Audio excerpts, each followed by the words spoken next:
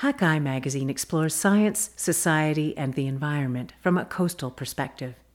Today's feature article is How Animals Code Their Kids for Survival. Insights into epigenetics and inheritance show that some organisms can adapt to a changing world. By Ellen Kelsey. Read by me, Heather Walter.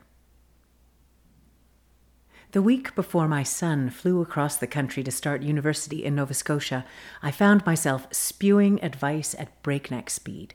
A quick stop at the ATM triggered sage wisdom about investing for the future and how to avoid credit card debt. The grocery store elicited reminders about buying in bulk and the current state of play around sell-by dates. Be gentle with yourself. Keep in touch with your sister. Brush your teeth. Into one long weekend of errands and packing, I condensed 18 years of parenting dogma. My actions seemed odd even to me, and yet I felt compelled. For what else is parenting if not an insatiable drive to provide one's offspring with the best chance to flourish in an unknown future?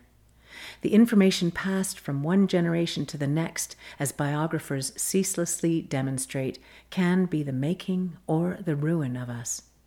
So how, I wondered, do other species prepare their offspring for uncertain futures? Sure, all animals and plants inherit characteristics that evolve through changes in genes over generations. But I wanted to know more about immediate time. Are there things parents of other species do to try to improve their kids' chances for survival in this rapidly changing world? My hunt for information eventually leads me to a most unexpected source, a May 1st, 2018 media release from the ARC Centre of Excellence for Coral Reef Studies in Australia that reads, "Reef fish inherit tolerance to warming oceans," with the intriguing subtitle, "Thanks to Mom and Dad, baby reef fish may have what it takes to adjust to hotter oceans."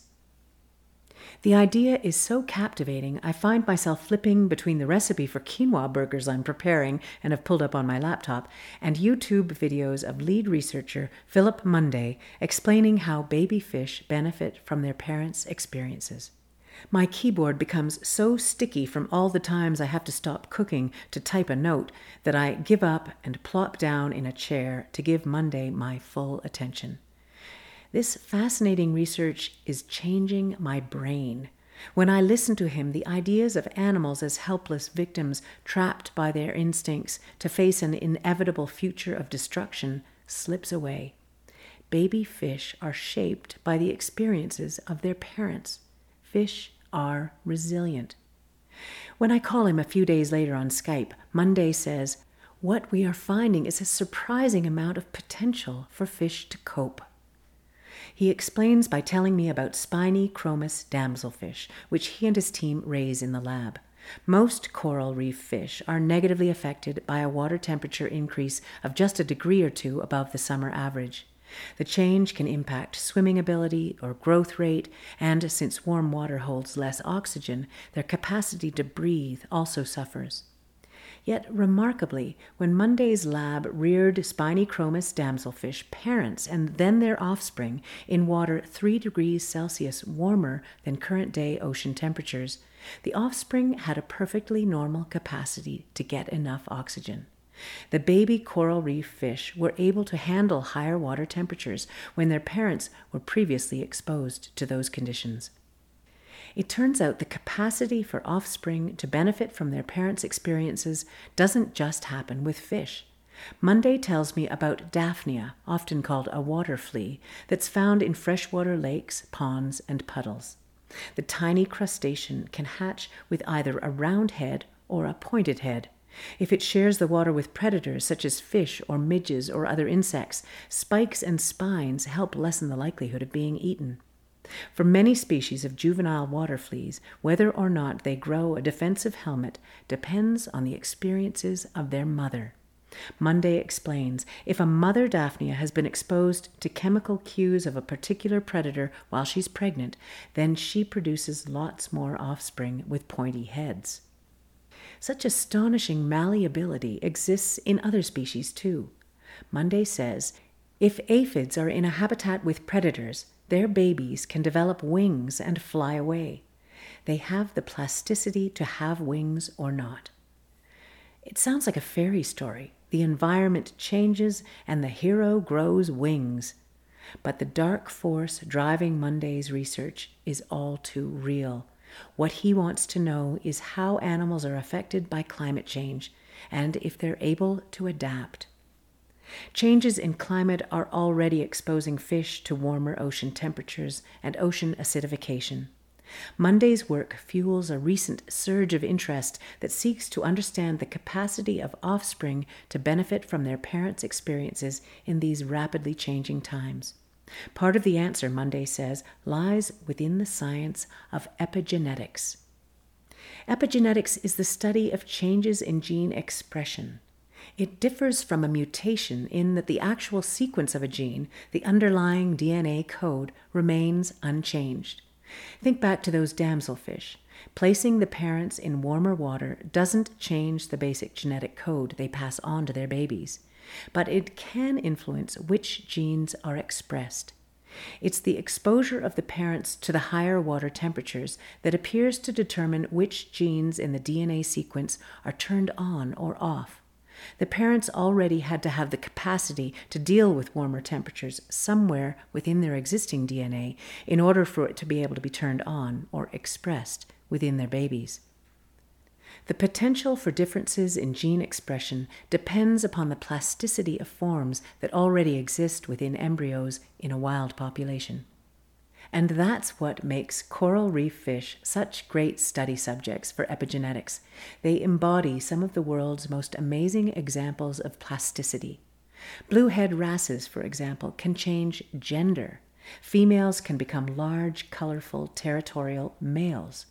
Other bluehead wrasses exist as sneaker males that look identical to the females.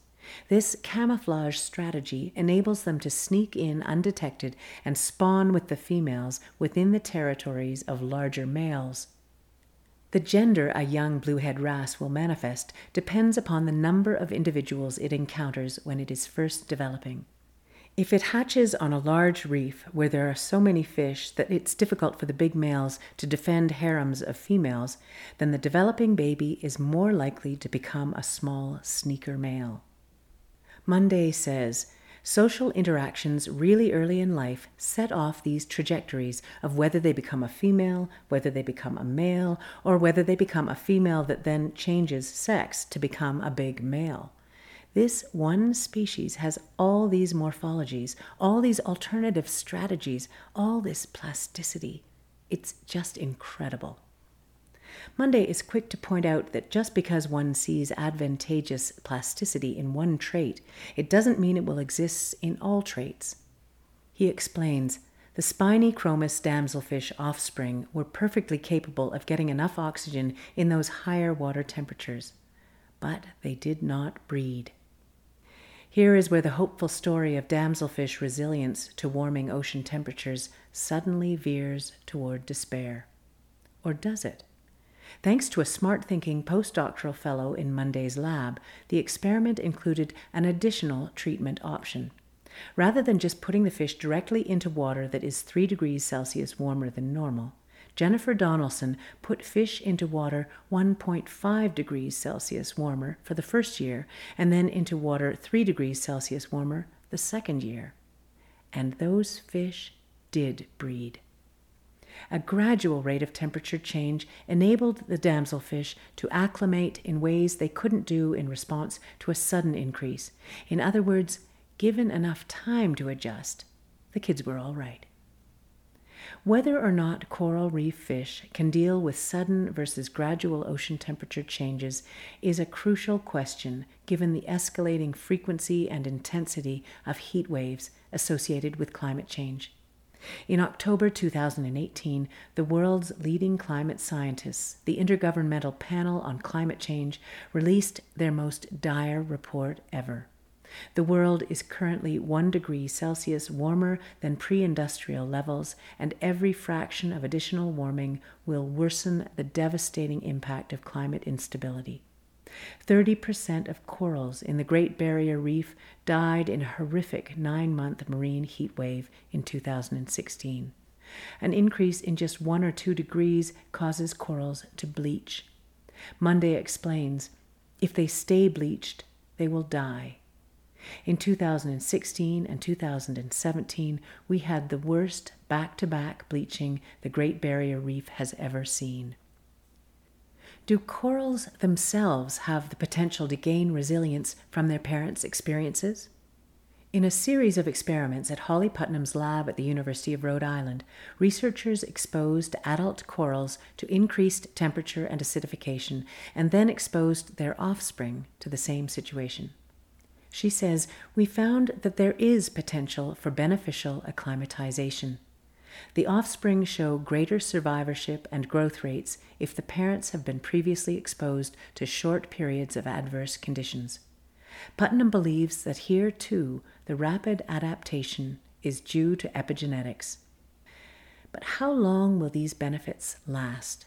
Is the improved capacity to live in warmer water a fleeting phenomenon, like Cinderella's pumpkin coach, or is it passed on through future generations to come? Thousands of kilometers north and on the other side of the globe, scientists in maritime Canada studying winter skates, the fish, not the hockey equipment, found an intriguing way to explore that question. They studied genetic material from 2 populations of these cartilaginous fish, one that lives off the exposed coast of Nova Scotia in the chilly Atlantic waters, and one that lives in waters 10 degrees Celsius warmer in the southern Gulf of St. Lawrence. The winter skates in the St. Lawrence are dramatically smaller, an adaptation that enables them to live in the lower oxygen conditions of the warmer water. Their small size was achieved by epigenetically modifying their genes to make a physiological change. These 2 groups have been geographically separated for 7,000 years, yet they are genetically indistinguishable. Technically, the smaller skates have not evolved. Their DNA is identical to the other population of skates. Instead, they've adapted their bodies to the warmer water by making a total of 3,653 changes in their gene expression patterns. These epigenetic changes have developed and persisted over the course of 318 generations. And yet, because they do not involve permanent changes to the genetic DNA code, epigenetic changes are also potentially reversible, a quality that is driving a revolution in human medicine.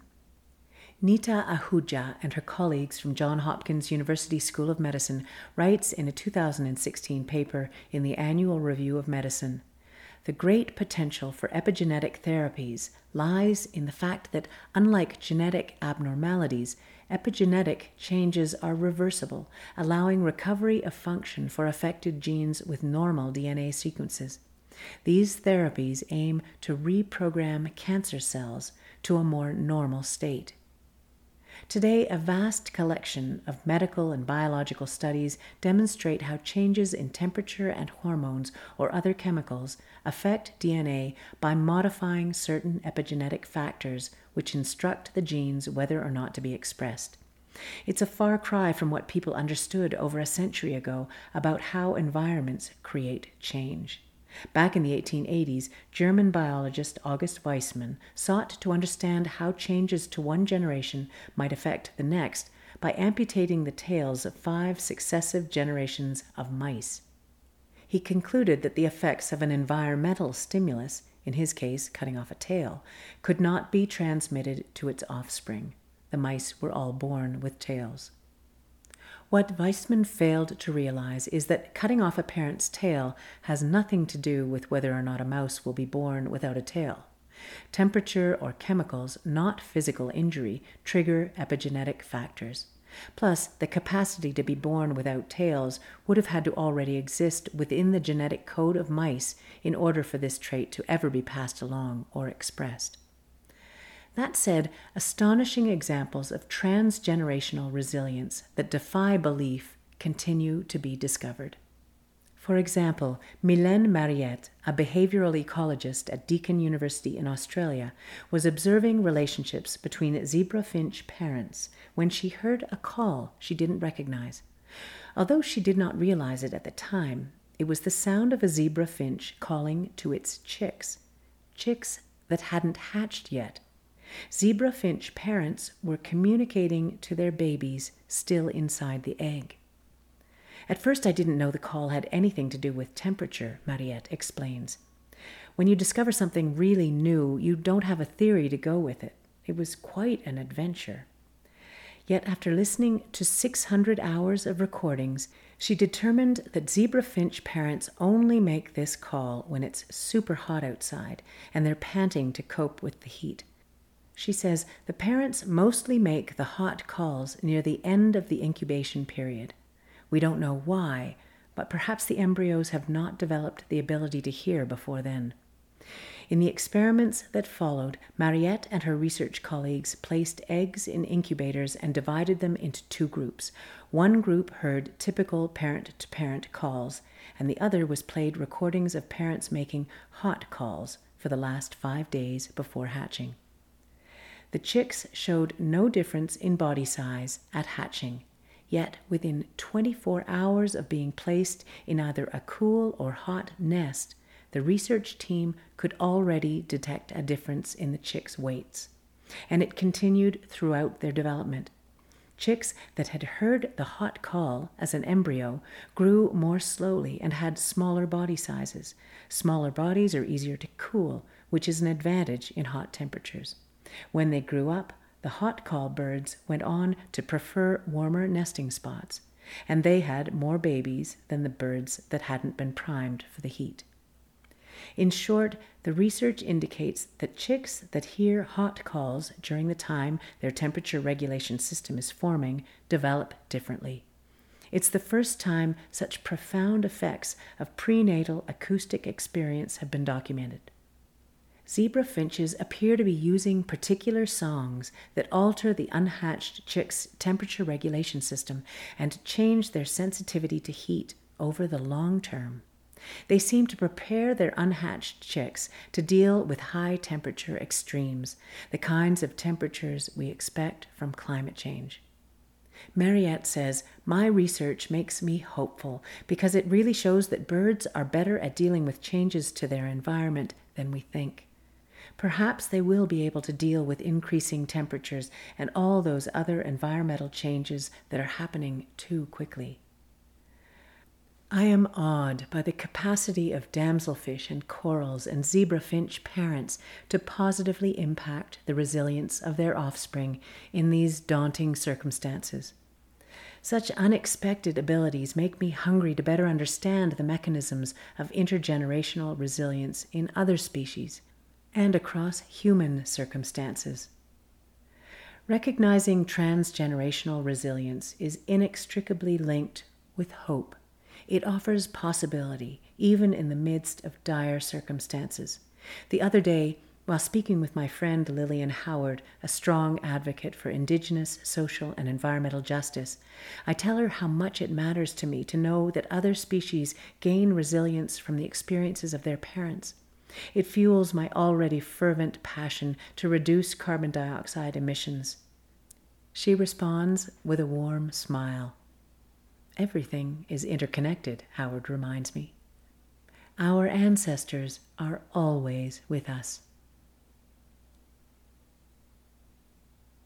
Find more coastal news and stories from Hakai Magazine on our website at hakaimagazine.com or follow us on Twitter or Facebook. All of our feature stories are part of the Hakai Magazine Audio Edition podcast, which you can subscribe to through your favorite podcast app. If you enjoyed this story, please consider sharing it with your friends.